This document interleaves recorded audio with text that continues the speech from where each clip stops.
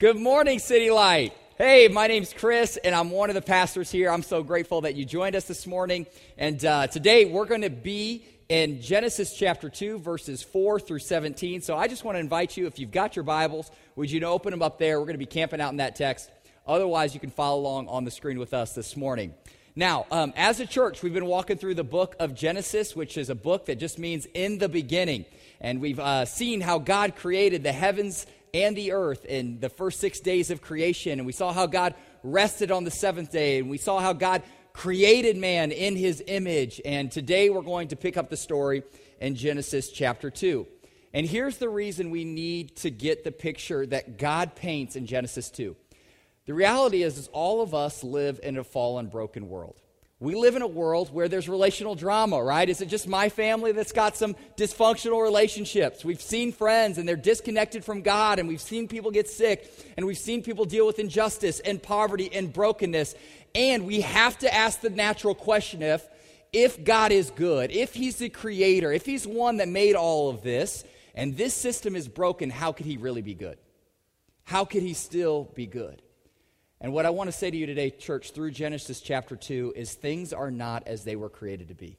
In Genesis chapter 2, what we get to see is this beautiful picture of how God created man and his creator to live in intimate relationship. What we get to see today is a world free from poverty, injustice, racism, and brokenness that plagues our society now. What we get to see is God creating and giving life. What we get to see God do is bless and speak and be near to his created being. What we get to see today is how God created it to be. And it's going to be a really fun picture. Now, as we jump into Genesis chapter 2, I want to just let you know a little bit about our text. There's a little bit of a shift. In Genesis chapter 1, what we see God as is he is the creator. And 35 times in Genesis chapter 1, you're going to see the word God. G-O-D, God. And the Hebrew word for God in Genesis chapter 1 is Elohim. It's the picture of God being the one that created the heavens and the earth. He's depicted as the one who put the stars in the sky. That's our God. He's powerful. He's able. He's without limits. He's the one that created all things. And yet, in chapter 2, there's this transition. You're going to see the word the Lord or the Lord God. And the Hebrew there is Yahweh. Yahweh is the main character in Genesis chapter 2, and I want you to catch this because it communicates to us and the readers that God is not just some powerful creator, but Yahweh is the covenant God. He's the one that said to the people, you will be my people and I will be your God. When you see the name Yahweh, you see a God that pursues. You see a God that seeks. You see a God that loves. You see a God that engages. You see a God that cares. You see a God that is personal and affectionate and warm towards his people. That's the God that we're going to discover in Genesis chapter 2. We will see Elohim, the powerful creator God, and Yahweh, the personal, loving, present God in one. And so let's jump into our text today. If you've got your bulletins, you can go ahead and follow along. I've got a little fill in the notes for you. Otherwise, go ahead and join me in Genesis chapter 2. My first point for you this morning is God gives man life. God gives man life. Again, in Genesis chapter 1, everything is building up to this climax moment where God creates man in his image, right? He creates the stars, and he creates the earth, and he creates the land and the water, and then the animals, and then God, in his great grace, he creates man. He gives us life. And in Genesis chapter 2, what we get to do is we get to see an even more detailed account of how God gives us life. And so let's look at it. Chapter 2, verse 7. Let me read it together with you. It says, Then the Lord God formed the man of dust from the ground and breathed into his nostrils the breath of life. And the man became a living creature. Again, the Bible is so helpful. And I love the Bible because one of the things that the Bible does is answer a question that people have been wrestling with for thousands and thousands of years. And that's the question of how did we get here? What caused life? Who created humanity? Where did the heavens and the earth and mankind and society, who invented all of this? Who's the architect behind it? And what the Bible is going to say is that you and I, we're not some product of a cosmic accident, but we're a product of God intentionally designing his people. And so I love the Bible because it speaks into this idea that you and I, God created. And we know that he's not just talking about how God created Adam here. Because you know in Psalm 139 it says that God knit us together in our mother's womb. God knows us and he's formed us, and we get that picture. in Genesis chapter 2. So the first thing I want us to see about the way that he formed us is that God created us with a spirit of intentionality. Look at Genesis chapter 2, verse 7 with me one more time. It says, he formed the man. This is God, the creator, God, Elohim, creating his creation, which is us. And what I love about this is it's a beautiful picture of God being this cosmic potter who takes just a lump of clay and he spins it and he designs it and he works it and he makes it to be something beautiful and useful. That's our God. And if you just think about what it means, these few words, that God created man, that he formed man, that means that God is the great architect of the eye. You know, the eye is amazing. It can capture all of the colors of fall. It can capture distances and different things. And if you think about God really being the one that created man, that means he knit us together with such detail that he understood, like he gave us the ability to taste these beautiful foods. And I just love to be around people. I just think they're amazing and they're just fun to watch. And I'm not creepy, but have you ever just noticed all of the different smiles of people? God is the one that framed that and created that. He architected that. And just like some of you guys have laughs, and some of it's deep and it's hearty, and some of it's kind of squealy, and some of you guys have laughs that, just to keep it real, is kind of a little bit annoying, and some of you guys have laughs that's just really fun to be around. It's just God architect all of that, you know?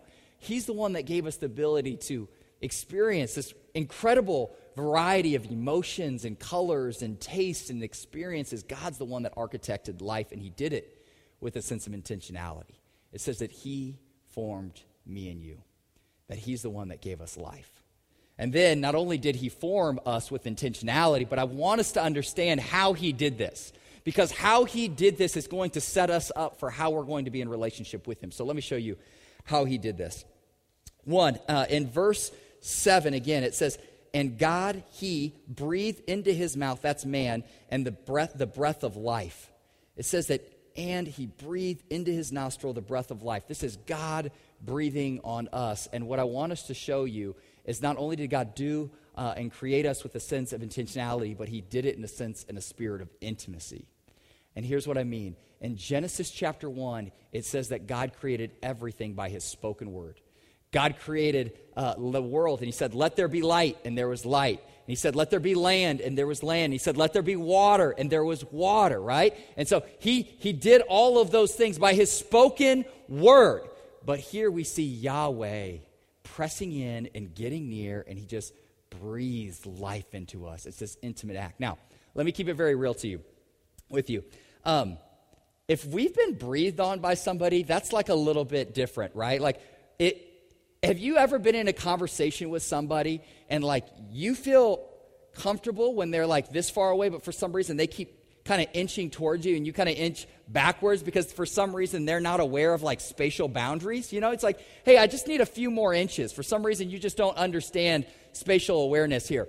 And it's just a little bit creepy and uncomfortable, right? I mean, the reality is if you're in so close to me, I can feel your hot coffee breath on my face, that you're kind of in a zone I don't want you to be in, okay? There's something about my wife and my kids, I don't mind them being that close. Like, I want them to be that close to me. I love tickling my son and hearing his laughter on me and feeling his breath on me. And I love holding my little girl and just having her so near, I can literally feel her breathing on me. Like, there's something about that relationship that's different than casual relationships I have with so many people. And I think God is even in the beginning communicating that, like, I want to know you and love you. He understands, like, God is the one person that wants to be so intimately close to you. Like, I try to picture this scene, and I think, here's Adam, and God just breathed life into his nostrils, and he comes alive, and his eyes open for the first time. And the very first face, the very first thing he sees is the glory of God, just near to him. And I just see the Father, Yahweh's face, just communicating with his posture, like, I delight in you, and I created you, and I love you, and I approve of you. Do you understand that that's how the God, Yahweh God, the creator, Elohim God, that's how he looks at you and I.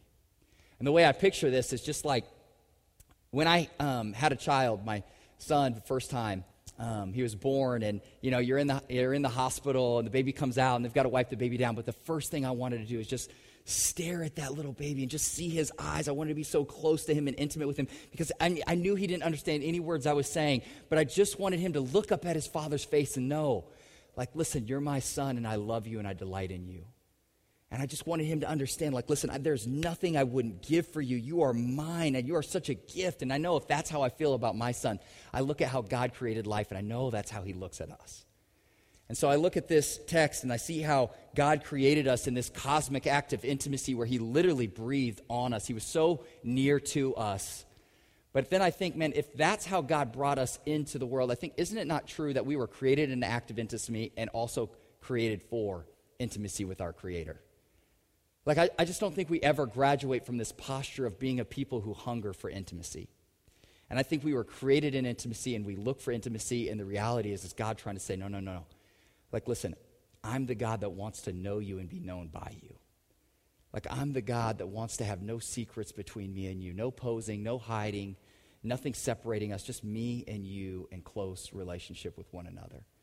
And I think, City Light, this is so important for us to understand because we will be a people who hunger for intimacy, and we will look for it either in the person and the work of Jesus Christ, our Creator, or we will try to find it in 1,000 lesser places. There's some of us in this room that we get this, and we found an intimacy with God that it's just so much greater than everything else that we found. And there's some of us in this place right now that you're looking for intimacy in the wrong person, in the wrong relationship, on the wrong website. You're looking for life where there's only death. And God, the Creator, is saying, listen, I created you in a spirit of intimacy. I created you for a relationship that has intimacy in it. And so stop trying to keep God at a distance. But would you press in and see the God that created you and breathe life on you? And would you make yourself known to him and allow him to make himself known to you? So point one is that God gave us life. And one of the cool things about this is I want to just say, where were we before God breathed on us?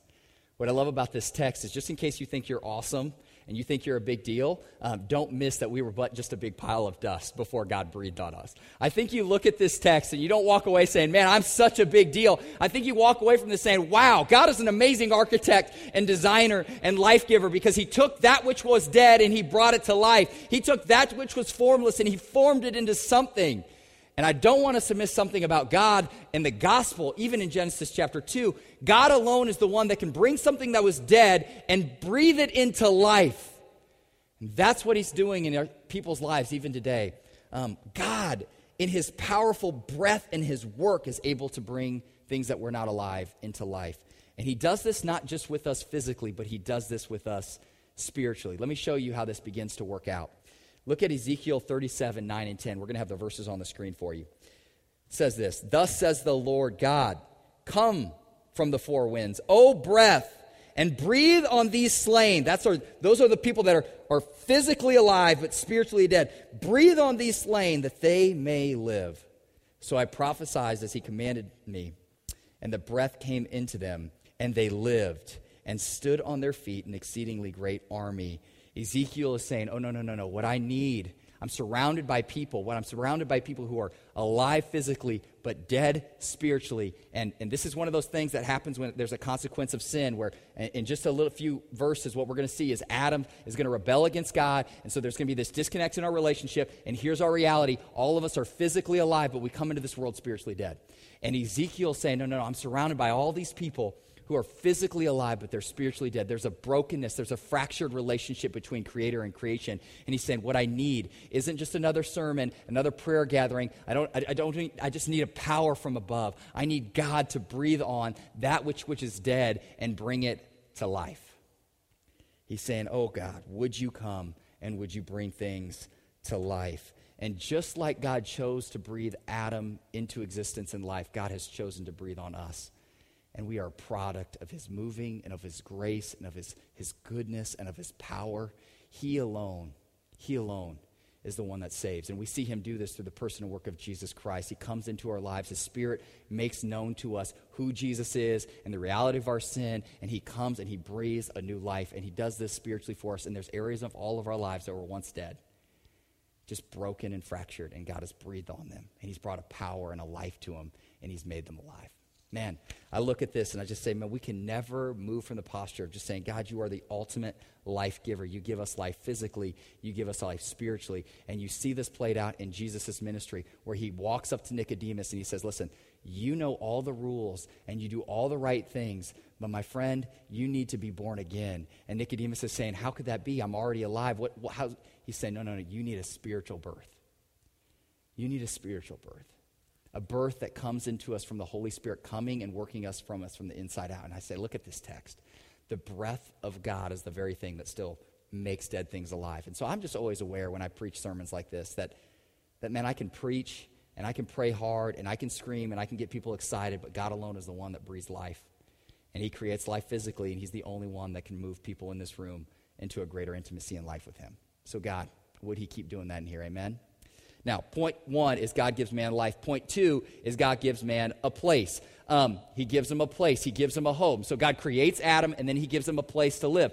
And this is how that's worked out in my life. 3 years ago, my wife and I realized we were having our first kid. We were expecting. We were really excited. We got really pumped up, and we thank God for it. And then the first thing we did is drive directly to like Babies R Us and Target and Home Depot, because we went home and we were like, man, we need a crib and we need like a changing table. We got to have a place to change diapers, and then we got to paint the walls and decorate, and then my wife was like, I'm going to nurse. I need like a nursing chair. And I didn't even know you needed a special chair to like nurse a baby. And it's like a hydraulic lift and like a massager. I mean, it's insane, you know? And so we got all this stuff. And there was a certain amount of joy that came in just preparing this place for this new life, our son that was going to be coming home and existing in it. And I look at this text in Genesis chapter 2, and that's exactly what our God does. He says, I've created life. And because I've created life, I've got to have a place for this life to thrive. And so let me show you how this works out. God creates a place called Eden. It's a garden. And he places Adam, the first man, in the garden. And Eden simply means, in Hebrew, delight. It means delight, which means the garden was a pretty awesome place to live, okay? It was not JV.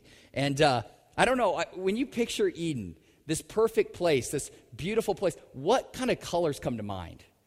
What do you visualize being in the garden? Like, what textures do you see? What do you experience if you put yourself in this text and said, okay, yeah, this is what Eden would look like? So I did this week, and I just like, man, here's what my Eden would look like. There's always a rock star parking spot in my version of Eden. There's never a traffic jam. There's always coffee, and there's always free refills, and there's always like a 90s rap song going on in the background, you know? Like, it's just a hits all day, and you just get to jam out. And so it's just like this fun, like, oh, let's just dance a little bit, you know? It's just a little wild. So that's my version of Eden. But I want to look at what the Bible has to say about Eden and just say, let's break down how God designs this here. So look with me at verse 8 and 9 in chapter 2 of Genesis. Here's what it says.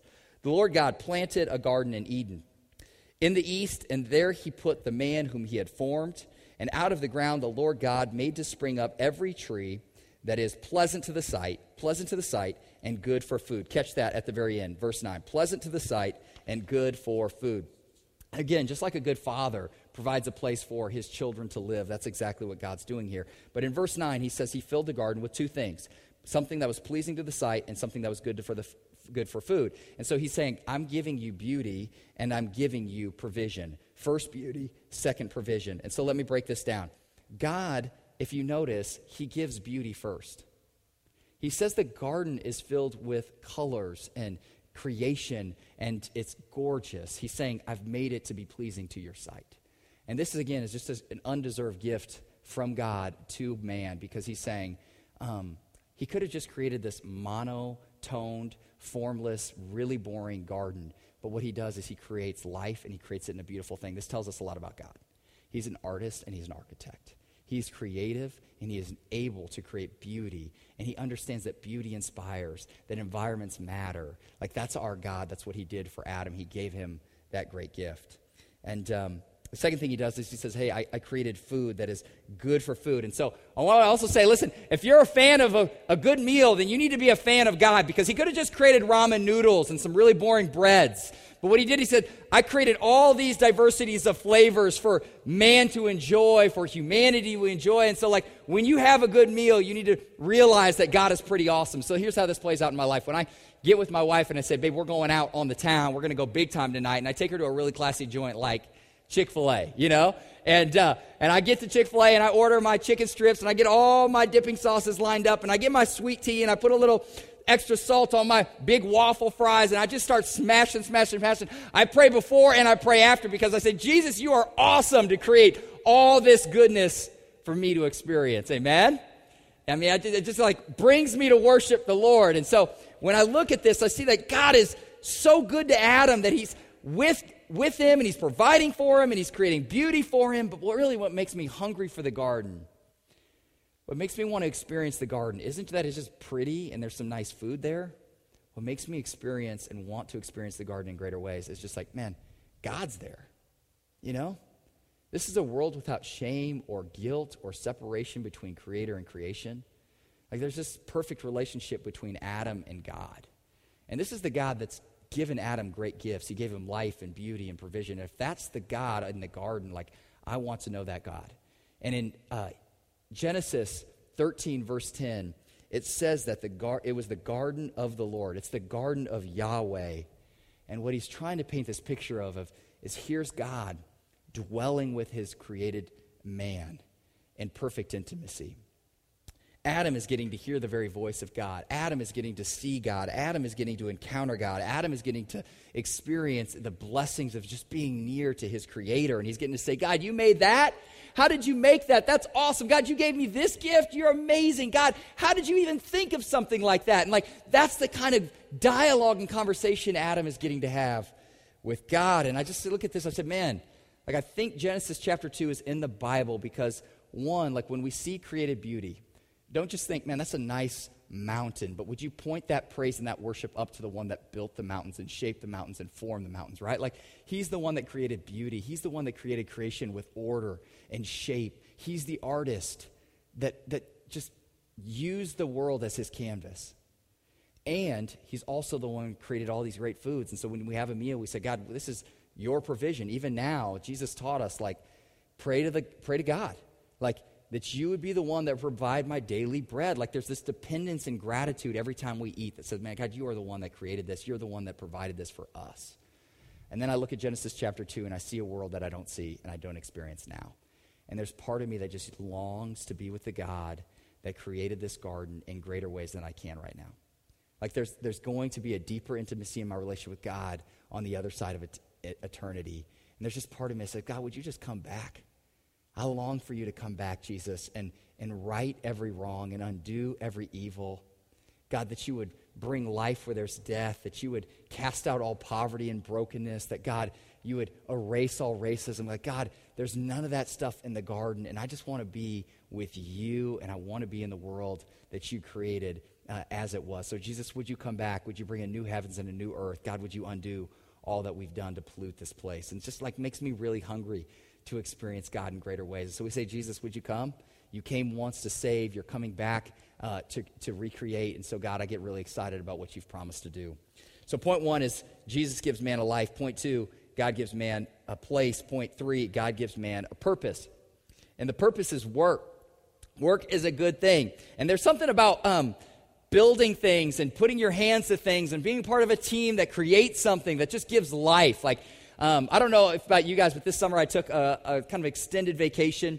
And day 1 of vacation was awesome. It's like, find the pool. Day 2, go have some frozen yogurt. Day 3, eat some chicken strips at the bar. Day 4, go on a walk and find a coffee shop. Day 5, take a run. Day 6, read a book. Day 7, I'm really bored. You know, there's just something about like, when are we going home? I'm kind of excited to open up my email and go back to work and put my hand to the plow and do something that matters. Like, work matters. And I look at this text and I say, God understood that like we were created with strengths and gifts and like we wanted to use those things for a cause that was worthy. And so in Genesis chapter 2, God gives man a purpose. Look with me at how he builds this out. It says, the Lord God took the man and put him in the Garden of Eden to work it and to keep it. To work it and to keep it. And so notice here, even in this early text, God is not asking Adam to sit around and sing more praise songs. He's not saying, would you, Adam, really what you're supposed to do is sing along to K-Love. Maybe take a few more quiet times, spend some more time in prayer. What you really need to give yourselves to is just a little more interpretive dance or chasing the butterflies. No, he says, listen, Adam, I'm a God that worked. I'm a God that created. I'm a God that built something, and you're made in my image, and now I'm creating you to work and to cultivate the ground, right? Like, God created all these elements of life, like the sun and the ground and the seed and the water, but somebody has to irrigate and somebody has to plant and somebody has to cultivate and somebody has to bring all of those elements to life so that they work together in orderly fashion and bring life and fruitfulness. And God is saying, I've created you to cultivate what I've created. And so if you notice, even in this text, work, my friends, where does it come into the human equation? It comes into the equation before the fall, which means it comes into the equation before sin ever entered into the world, which means that work was not designed to be a burden or to be some taxing thing, but God created work to be an absolute blessing to mankind. It was a gift. And if you look at the way that Jesus lives, he reinforces this. He spent the vast majority of his life working with his hands as a carpenter, building things. Like, Jesus understood work.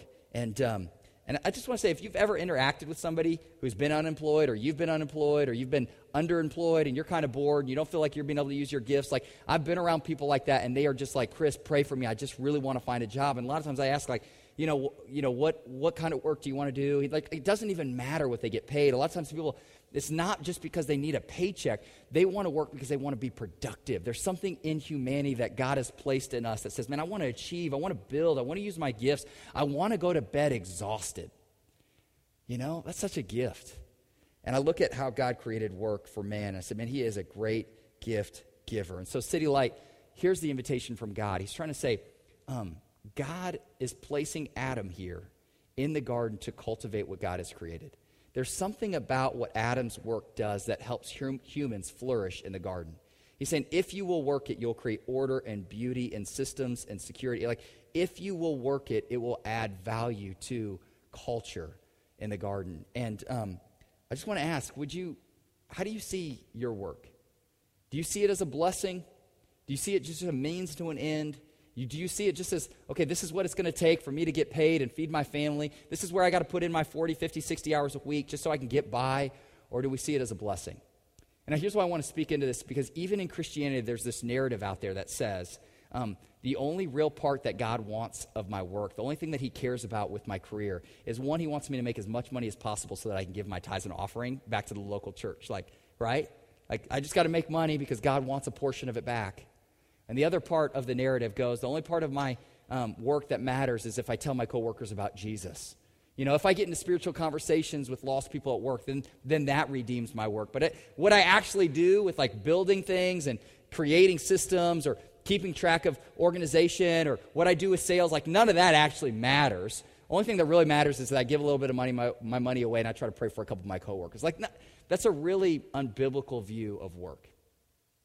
Because God created Adam, and he invited him to be a farmer, to be a landscaper, to be a gardener.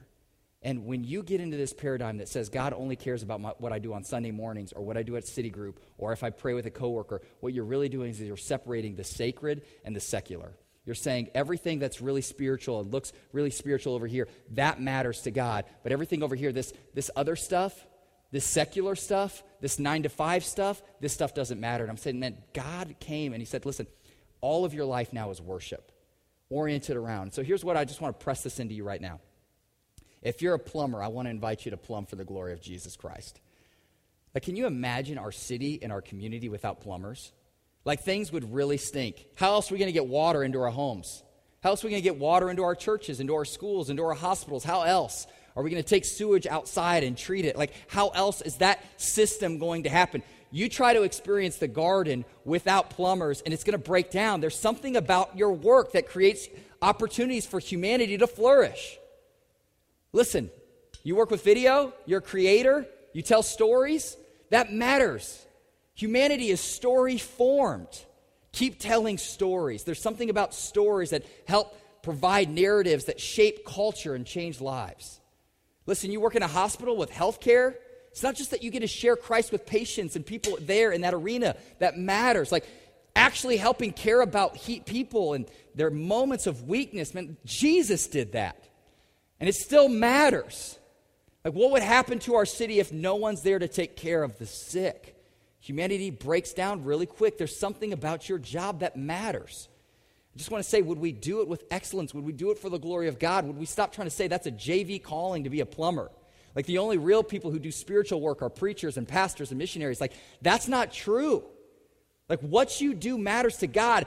God is speaking to Adam, and he's saying, listen, would you cultivate the land? Would you get your hands dirty? Would you plumb? Would you farm? Would you take care of people? Would you work? And the Bible has a lot to say about work. In Colossians 3, verse 23 and 24, he's going to call us out. And he said, listen, if you're a follower of Jesus, then you need to understand whatever you do, whatever your occupation, wherever that is, the place that you work at, do everything as to glory of the Lord or for the good of God, for the good and glory of God and for others, and not just to impress man. What he's saying is your motivation for work can't just be to get promoted or to get a bigger paycheck or to get a job title so that you feel like you have an identity and that you're a somebody. The motivation you have to work would be to glorify God, to honor and bless others. Like, do it unto him because he sees your work, and there's part of your work, if you do it in a God-glorifying way, with integrity and excellence, that he's going to say, man, that is awesome. That's worship. That's glorifying and pleasing to me, your Creator. City Light, I want to end with just this good news. As I look at this text, I just see a God that loves to give life and give blessings to his people.